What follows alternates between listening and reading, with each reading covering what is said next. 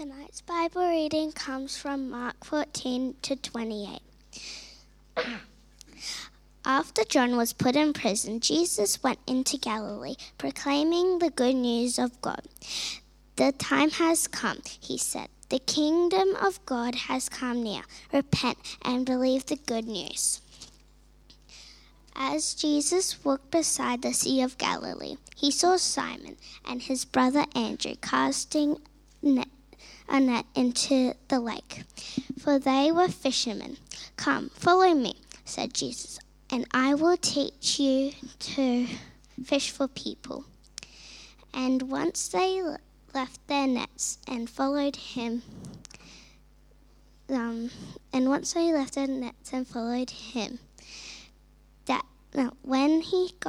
when he got a little farther, he saw James, the son of Zebedee, and his brother John in a boat, preparing their nets. Without delay, he called them and left their father Zebedee in the boat with the hired man and followed him. They went into Capernaum, and when the Sabbath came, Jesus went into the synagogue and began to teach. The people were amazed at his teaching because he taught them as one who had authority, not as the teachers of the law. Just then, a man in their synagogue who was possessed by an immature spirit cried out, "What do you want with us, Jesus of Nazareth? Have you come to destroy us? I know who you are, the Holy One of God." "Be quiet," said Jesus sternly. "Come out of him." The immature spirit shook the man violently, and he came out with a shriek. The people were all so amazed. They asked each other, "What is this? A new teaching with an authority? Even the orders of immature spirits and them obey him." The news about him spread quickly over the whole region of Galilee. This is the gospel of Christ.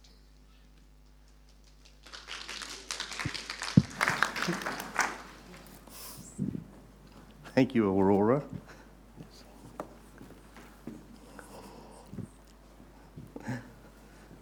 Good evening, everybody.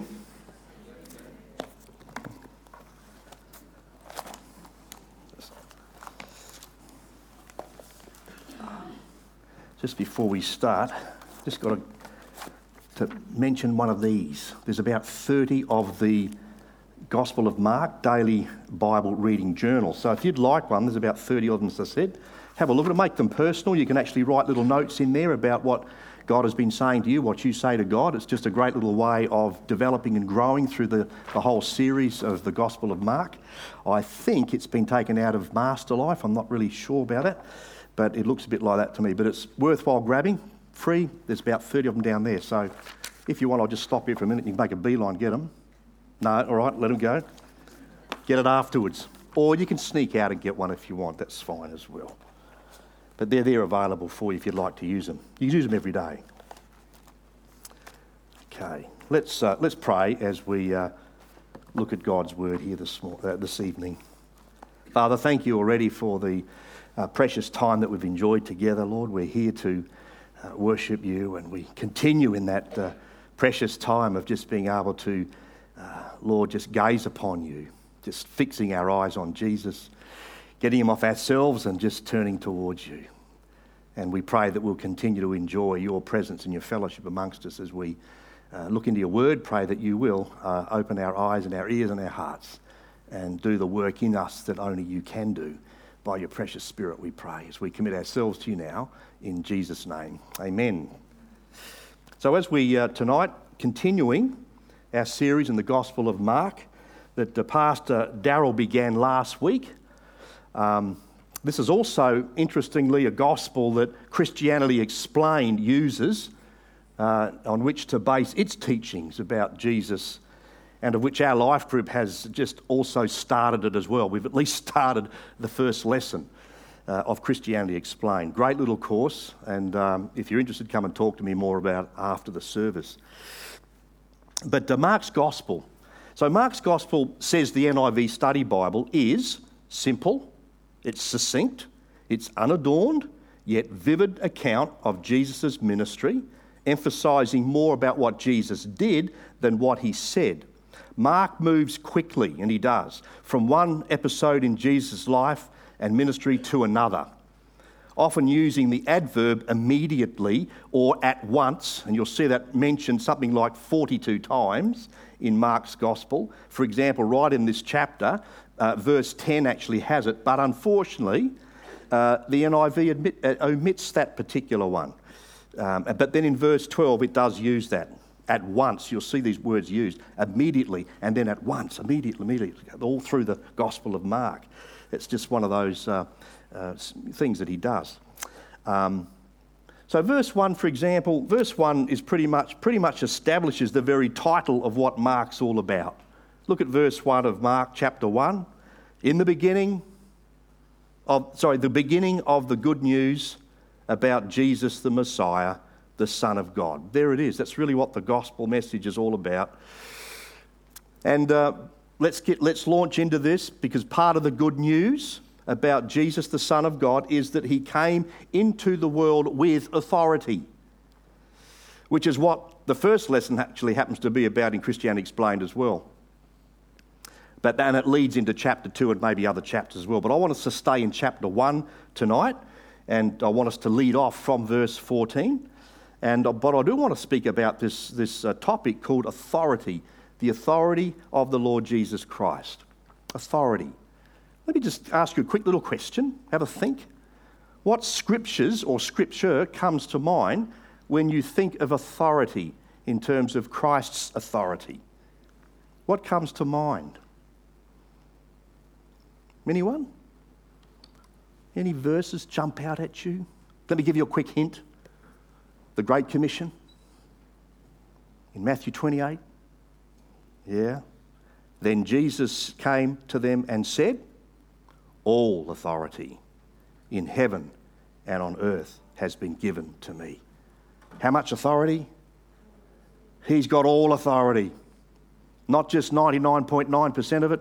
He has all authority. He says, all authority has been given to me in heaven and on earth. And it's part of that Great Commission, as I said. And I believe that Christ's authority is foundational to his commission to us as his followers and disciples to go and make disciples. What do I mean by that? Well, apart from the authority of Christ, our words and our deeds would be powerless. Just like it was, for example, for the teachers of the law, which we'll get into in a minute, in verse 22. But we need his authority. We need his authority for his commission then to us has his authority. Without his authority, we don't have anything. Our words and our deeds would be pretty empty and powerless. And also, of course, that magnificent verse from John chapter 15 and verse 5, Jesus said, apart from me, you can do nothing. Apart from me, you can do nothing. Okay, Mark 1, 14 to 15. After John was put in prison, Jesus went into Galilee proclaiming the good news of God. The time has come, he said, the kingdom of God has come near. Repent and believe the good news. So just a little bit of background here. So Jesus has come down from Nazareth in Galilee to Judea, where John the Baptist was baptizing. Jesus was baptized by him in the Jordan River, as we know. And then straight after that, immediately Mark says, or at once, Jesus was led out by the Spirit to be tempted those 40 days. And Mark, though, in his typical style, he says this, at once the Spirit sent him out into the wilderness to be tempted for those 40 days. Sent out, led out. It was the Holy Spirit that was at work with Jesus, working with him and giving him that power, sending him out, leading him out. So after that happens, John gets put in prison. And in chapter 6 of Mark, we have a fuller account of what was going on with John, the circumstances of his imprisonment, including then his execution, which is also mentioned there. That's in Mark chapter 6, which we'll get to later on, not tonight.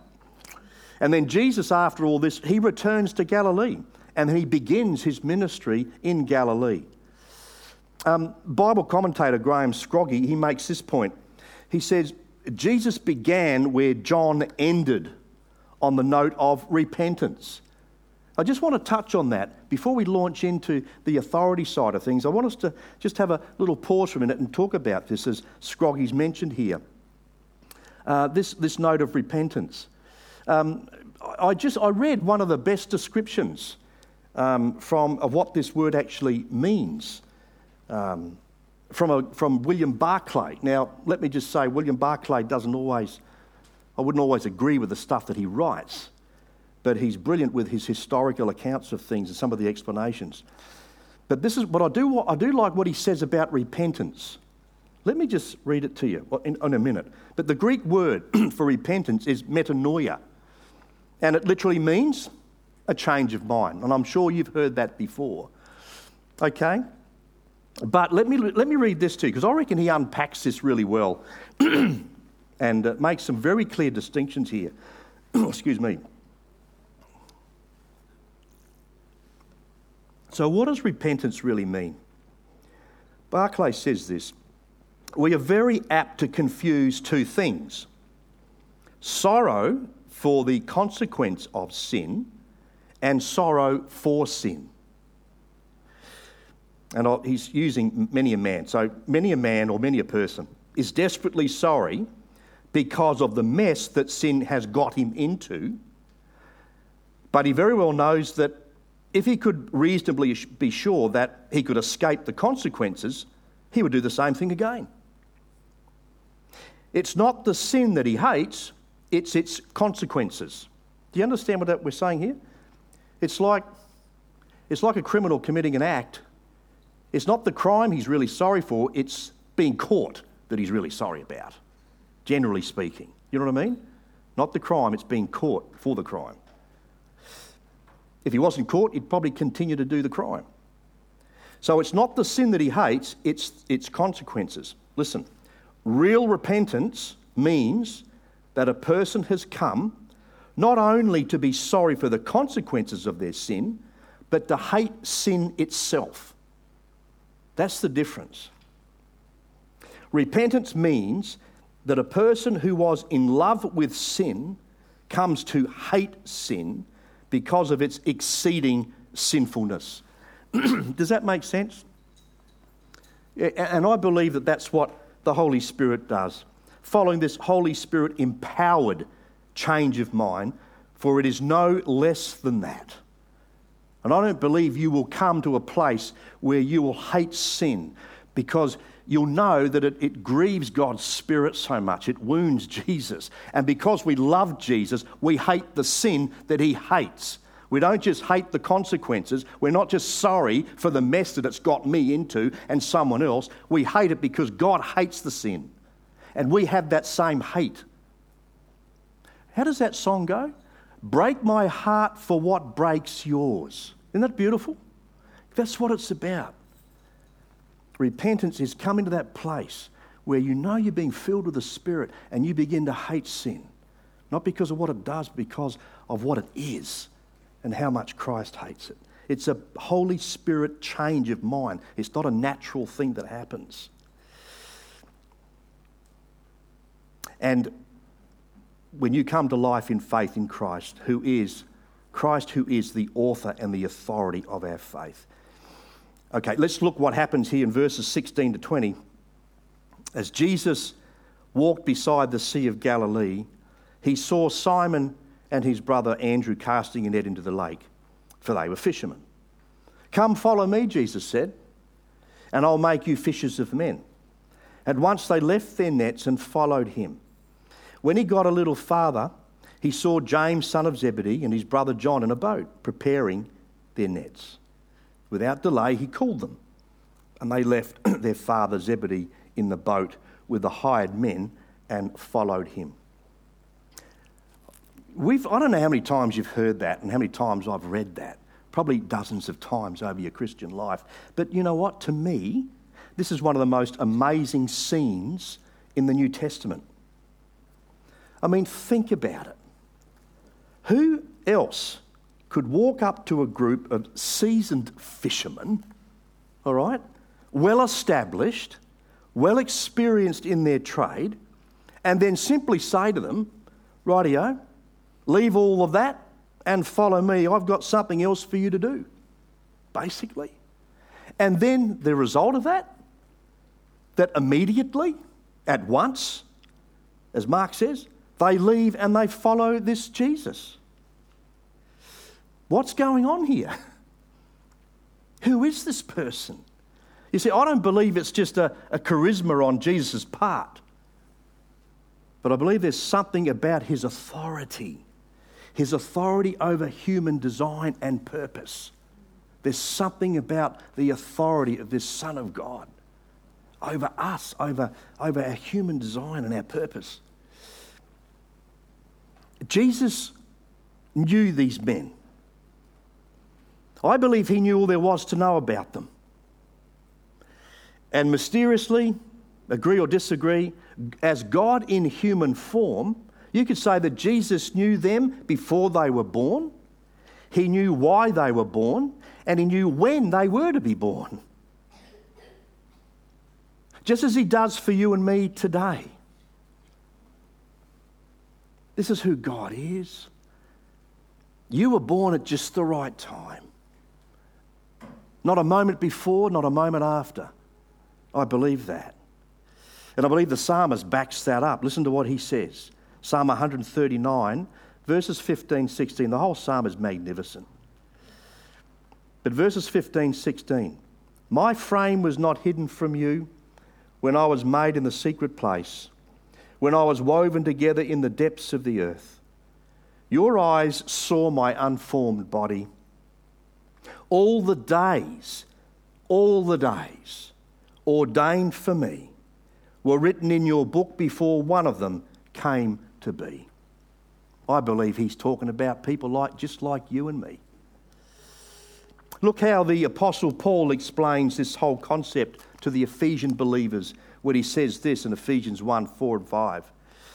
For he chose us in him before the creation of the world to be holy and blameless in his spirit. In love, he predestined us for adoption to sonship through Jesus Christ, in accordance with his pleasure and will. In him we were also chosen, having been predestined according to the plan of him who works out everything in conformity with the purpose of his will. Just awesome, isn't it? When you think about that, you're no accident. You were meant to be. And God knew about you, and he knows the days he has for you. Yeah, we can screw it all up, but God wants you to be in his will. He wants you to walk with him so that he can unfold that will and that authority that he wants you to have in your life as well, which we'll move through again in a minute. But here's a question. Why try to make something of yourself? Why try to make something of your own life when the author and the creator of life says, I will make you, as he did with these fishermen? Verse 17, come, follow me, Jesus said, and I will make you fishers of men. You see, his design and purpose for your life and mine will far outweigh, will far surpass and outlast anything you could possibly do for yourself. Oh, and yes, it even comes with eternal life benefits. When we listen to him, when we acknowledge his authority, when we acknowledge that he has the design and the purpose for our lives, and we hear him speak into our hearts from his word, into our hearts, and he says, follow me. You need to follow me. We need to put his will into our lives, not our own, as these fishermen are experiencing.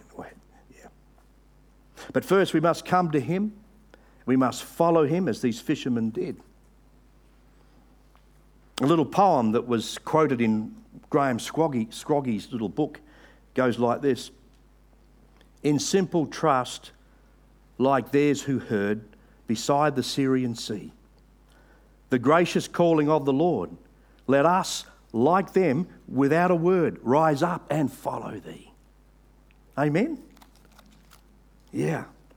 So Jesus has authority over human design and purpose, but Jesus also has authority as a teacher over God's word. Look at verses 21, 22. When they went to Capernaum, and when the Sabbath came, they went to Capernaum, and when the Sabbath came, Jesus went into the synagogue and began to teach. The people were amazed at his teaching, because he taught them as one who had authority, not as the teachers of the law. And so unlike the teachers of the law, whose regular habit was to quote the names of human authorities in their teachings, that's what they used to do, Jesus, on the other hand, as Mark's gospel testifies, taught them as one who had authority. And that's because he was and is the authority. Authority as a teacher over God's word, because he is the word, who became flesh and dwelt among us, as John says in John 1 and 14. He is the authority. Warren Wiersbe, he says this: it's been said that the scribes spoke from authorities, but that Jesus spoke with authority. And it's no wonder the people were amazed at his teaching. I wonder if we're still amazed at his teaching today. Are you amazed when you open the Word of God and you pray, Lord, open my eyes that I might see wondrous things out of your law, out of your Word? Are you amazed at how he speaks to you personally, as if you're the only one there? And can I ask, do we give permission for the authority of the Lord Jesus Christ in the person of the Holy Spirit to have that place in our hearts and in our lives, where God's word forms us, where his word transforms us, and where his word conforms us to be more like Jesus in our daily lives?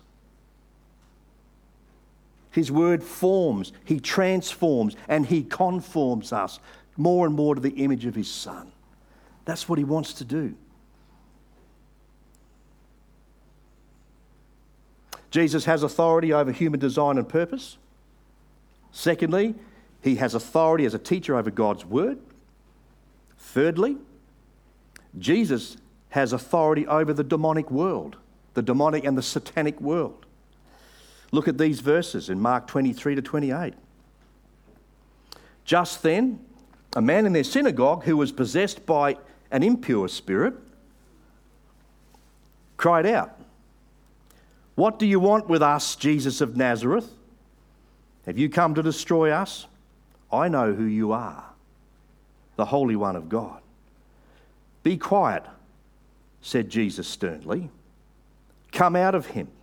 The impure spirit shook the man violently and came out of him with a shriek. The people were all so amazed that they asked each other, "What is this? A new teaching and with authority." He even gives orders to impure spirits and they obey him. And news about him spread quickly over the whole region of Galilee. I don't know, one wonders how often that demonized man had been coming to that synagogue. How often he'd been there. What was going on? Why was this demon not exposed before? He'd been in the synagogue, possibly, I don't know, but one wonders how often he'd been there before he was exposed as being possessed by this impure demonic spirit. But then the author of truth brings the word of truth, indeed himself. And the demonic world instantly recognized him. Isn't that interesting? Yes, including the authority that Jesus had over them. And we see that because these demons actually start to acknowledge Christ. They acknowledge his humanity. They acknowledge Christ in his humanity. Look at verse 24. What do you want with us, Jesus of Nazareth? And then followed by, they acknowledge his deity. They acknowledge him as being the Son of God. Look at this. Have you come to destroy us? I know who you are. You're the Holy One of God. Interesting, isn't it, how they acknowledged him, how they recognised him when so many others didn't. Remember how Paul described this authority that Jesus had? Look at Philippians 2 and verses 9 to 11. Awesome, powerful, authoritative verses from God's word. Therefore, God exalted him, Jesus, to the highest place and gave him the name that is above every name, that at the name of Jesus every knee should bow in heaven and on earth and under the earth, and every tongue acknowledge or confess that Jesus Christ is Lord, to the glory of God the Father. And unlike the confession of we sinners that leads us to that place to the Saviour and to forgiveness, when we confess our sin and we come to God and we say, we know, Lord, that you died on that cross for us, for me. You did that for me. I confess my sin. Lord, I repent of that sin. I ask you to come into my life, Lord, with the absolute assurance that you have salvation from that point on. Jesus forgives you of your sin. You start a brand new life. You're a brand new creation, the Bible says. And unlike that kind of a confession, the confession, or this confession from the demon, came out of its terror of judgment and destruction. Our confession comes out of, we're fearful of that if we continue in that path, we're going to face God's judgment. But we know, because the Scripture tells us, that if we confess our sin, he's faithful and just. He'll forgive us of our sin, cleanse us from all unrighteousness. These demons, when they confess, it's coming out of absolute terror of judgment and destruction that they know they're going to face, and there is absolutely no chance of salvation for them. Their days come, gone. They're gone. They're defeated. They're waiting judgment. No chance at all of salvation for them or Satan.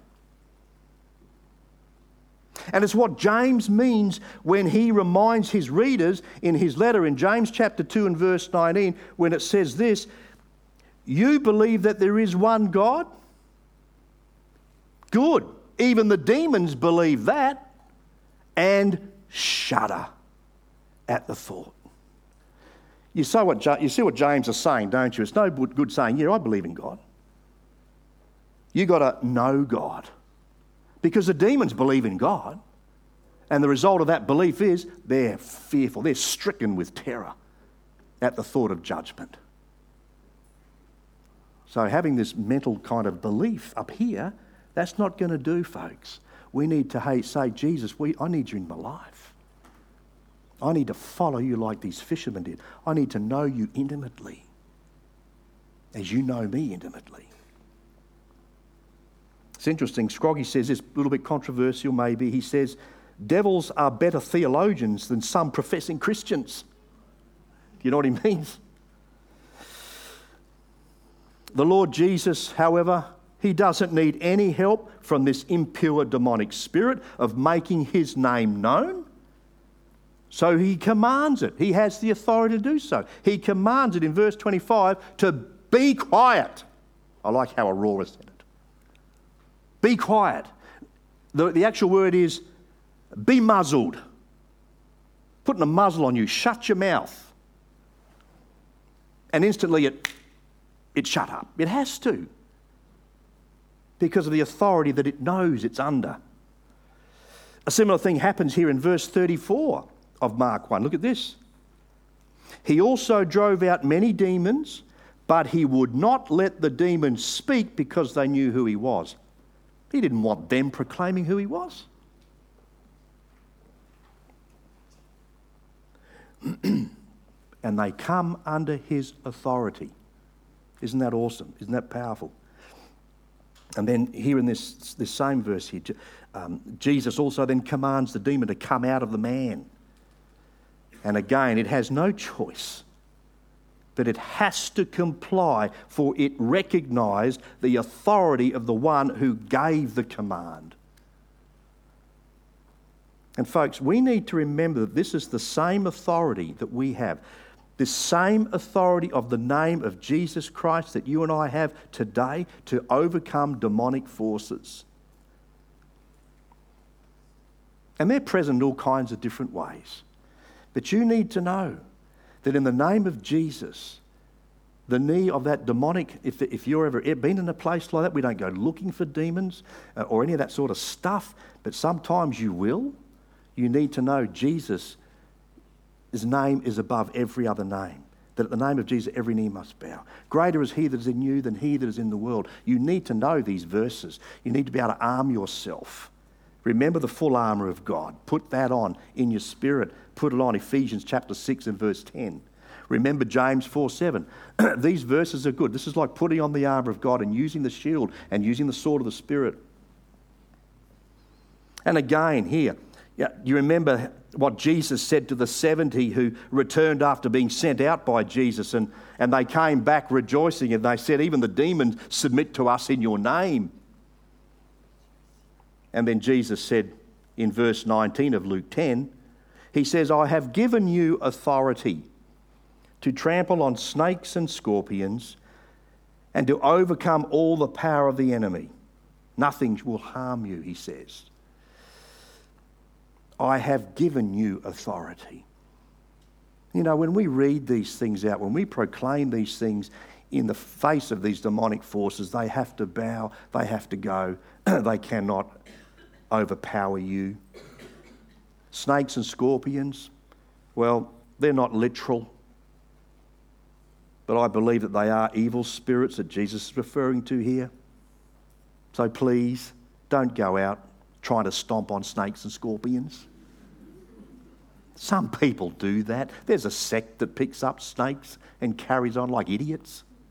Jesus isn't talking about that. But you do need to be alert. We need to be alert. My brothers and sisters, be alert. 1 Peter 5:8, be alert. God's word says, be alert. Your enemy, the devil, prowls around like a roaring lion looking for someone to devour. We need to be alert to the enemy, but also be aware that in the name of Jesus we have that authority that he has. So far we've looked at Jesus has authority over human design and purpose. Jesus has authority as a teacher over God's word. Jesus has authority over the demonic world. And finally and briefly, Jesus has authority over every form of sickness. And as I said briefly, we see this in a number of places here in Mark chapter 1.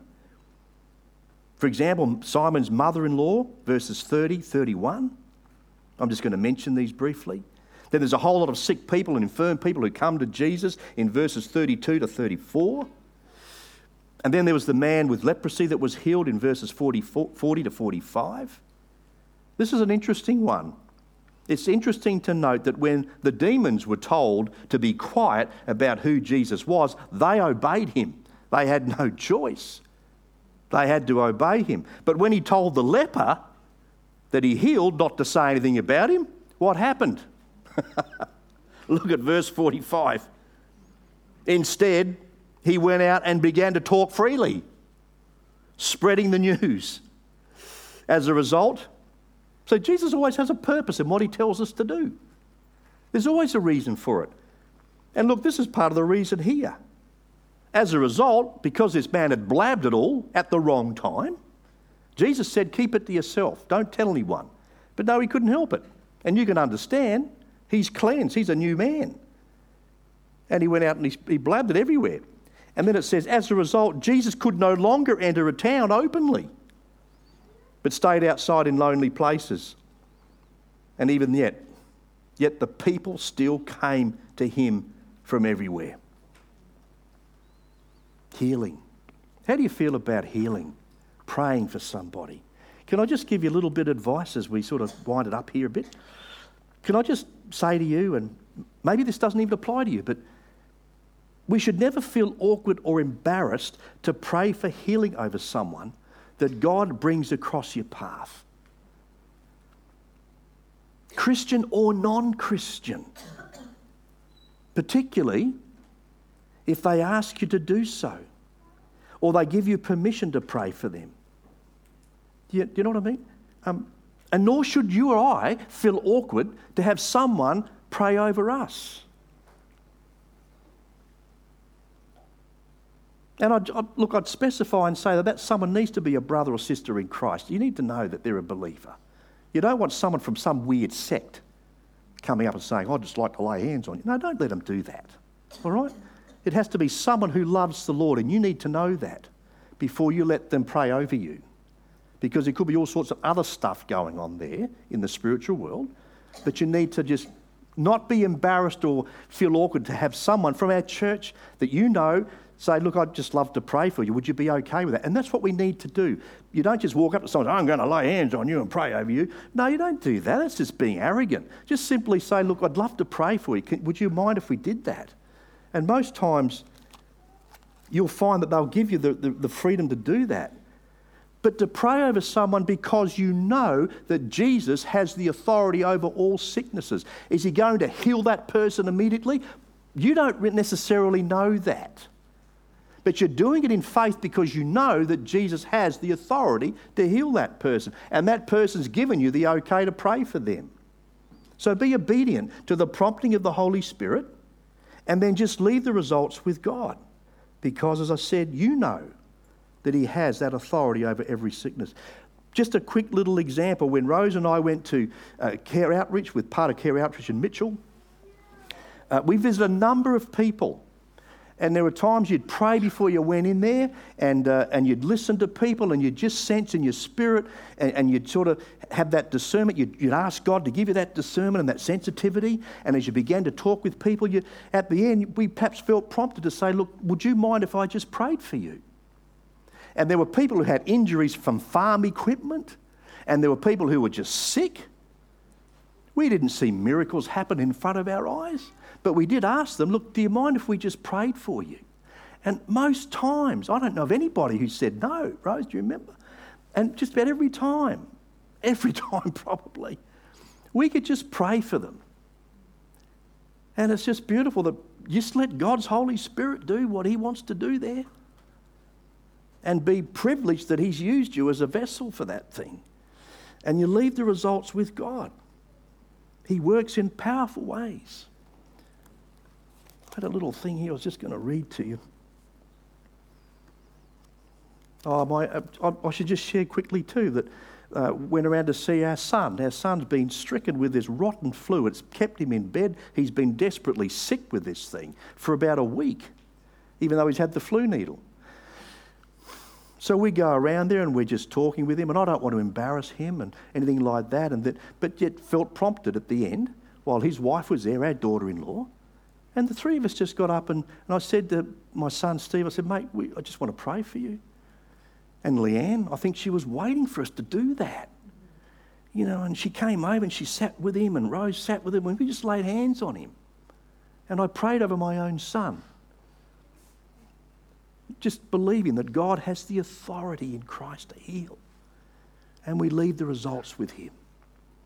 But it's a beautiful thing to do when someone just lets you pray for them like that. Yeah. Let me just read something to you, and then we're going to close this. I've gone too long. Listen to this little poem. O Saviour Christ, our woes dispel, for some are sick and some are sad, and some have never loved thee well, and some have lost the love they had. Thy touch has still its ancient power. No word from thee can fruitless fall. Here in this solemn evening hour, and in thy mercy heal us all. Don't you believe we all need to be healed of something? We do. We need his healing. And folks, I love this promise from God's word. And look, hang on to this. Hang on to this. This is a promise that you can lay hold of no matter what ministry you are involved in. Therefore, my dear brothers and sisters, stand firm. Let nothing move you. Always give yourself fully to the work of the Lord, because you know that your labour in the Lord is not in vain. Amen? Everything you do in the name of Jesus as a service to him, because you love him, none of that is ever done in vain. Even though you may never see remarkable results or anything else, do it, because his word tells you that when you do it in his name, it's not in vain. And go out then rejoicing, saying, thank you, Lord, for the honour of serving you tonight or today, just by bringing someone a drink of water, doing it in his name. Your labour for him is not in vain. These are the 4 points. Jesus has authority over human design and purpose. Jesus has authority as a teacher over God's word. Jesus has authority over the demonic world. And Jesus has authority over every form of sickness. He's the one with authority. Let's pray. Dear loving Father, thank you that we're talking to a God tonight who has immense authority and power. And Lord, it's in your name that we want to be obedient to you, that we want to love you more and just be more conformed to Jesus and be available to you even this week amongst our friends, our peers, our families. Who knows? You know, and it's so exciting as to where you're going to lead us this week. It's exciting as to who you're going to bring across our path. Scary maybe a little bit, Lord, if we're honest, but it's exciting because we're going out in your name and in the authority and the power of Jesus. And Lord, we just want to be there for you and for you to do what you want to do as you use us. But grow us close to your heart. Keep us tuned into your spirit and walk before us and help us to walk with you as you lead us out into the rest of this evening and indeed this week. We pray for your glory in Jesus' name. And everybody said, amen. Bless you, folks.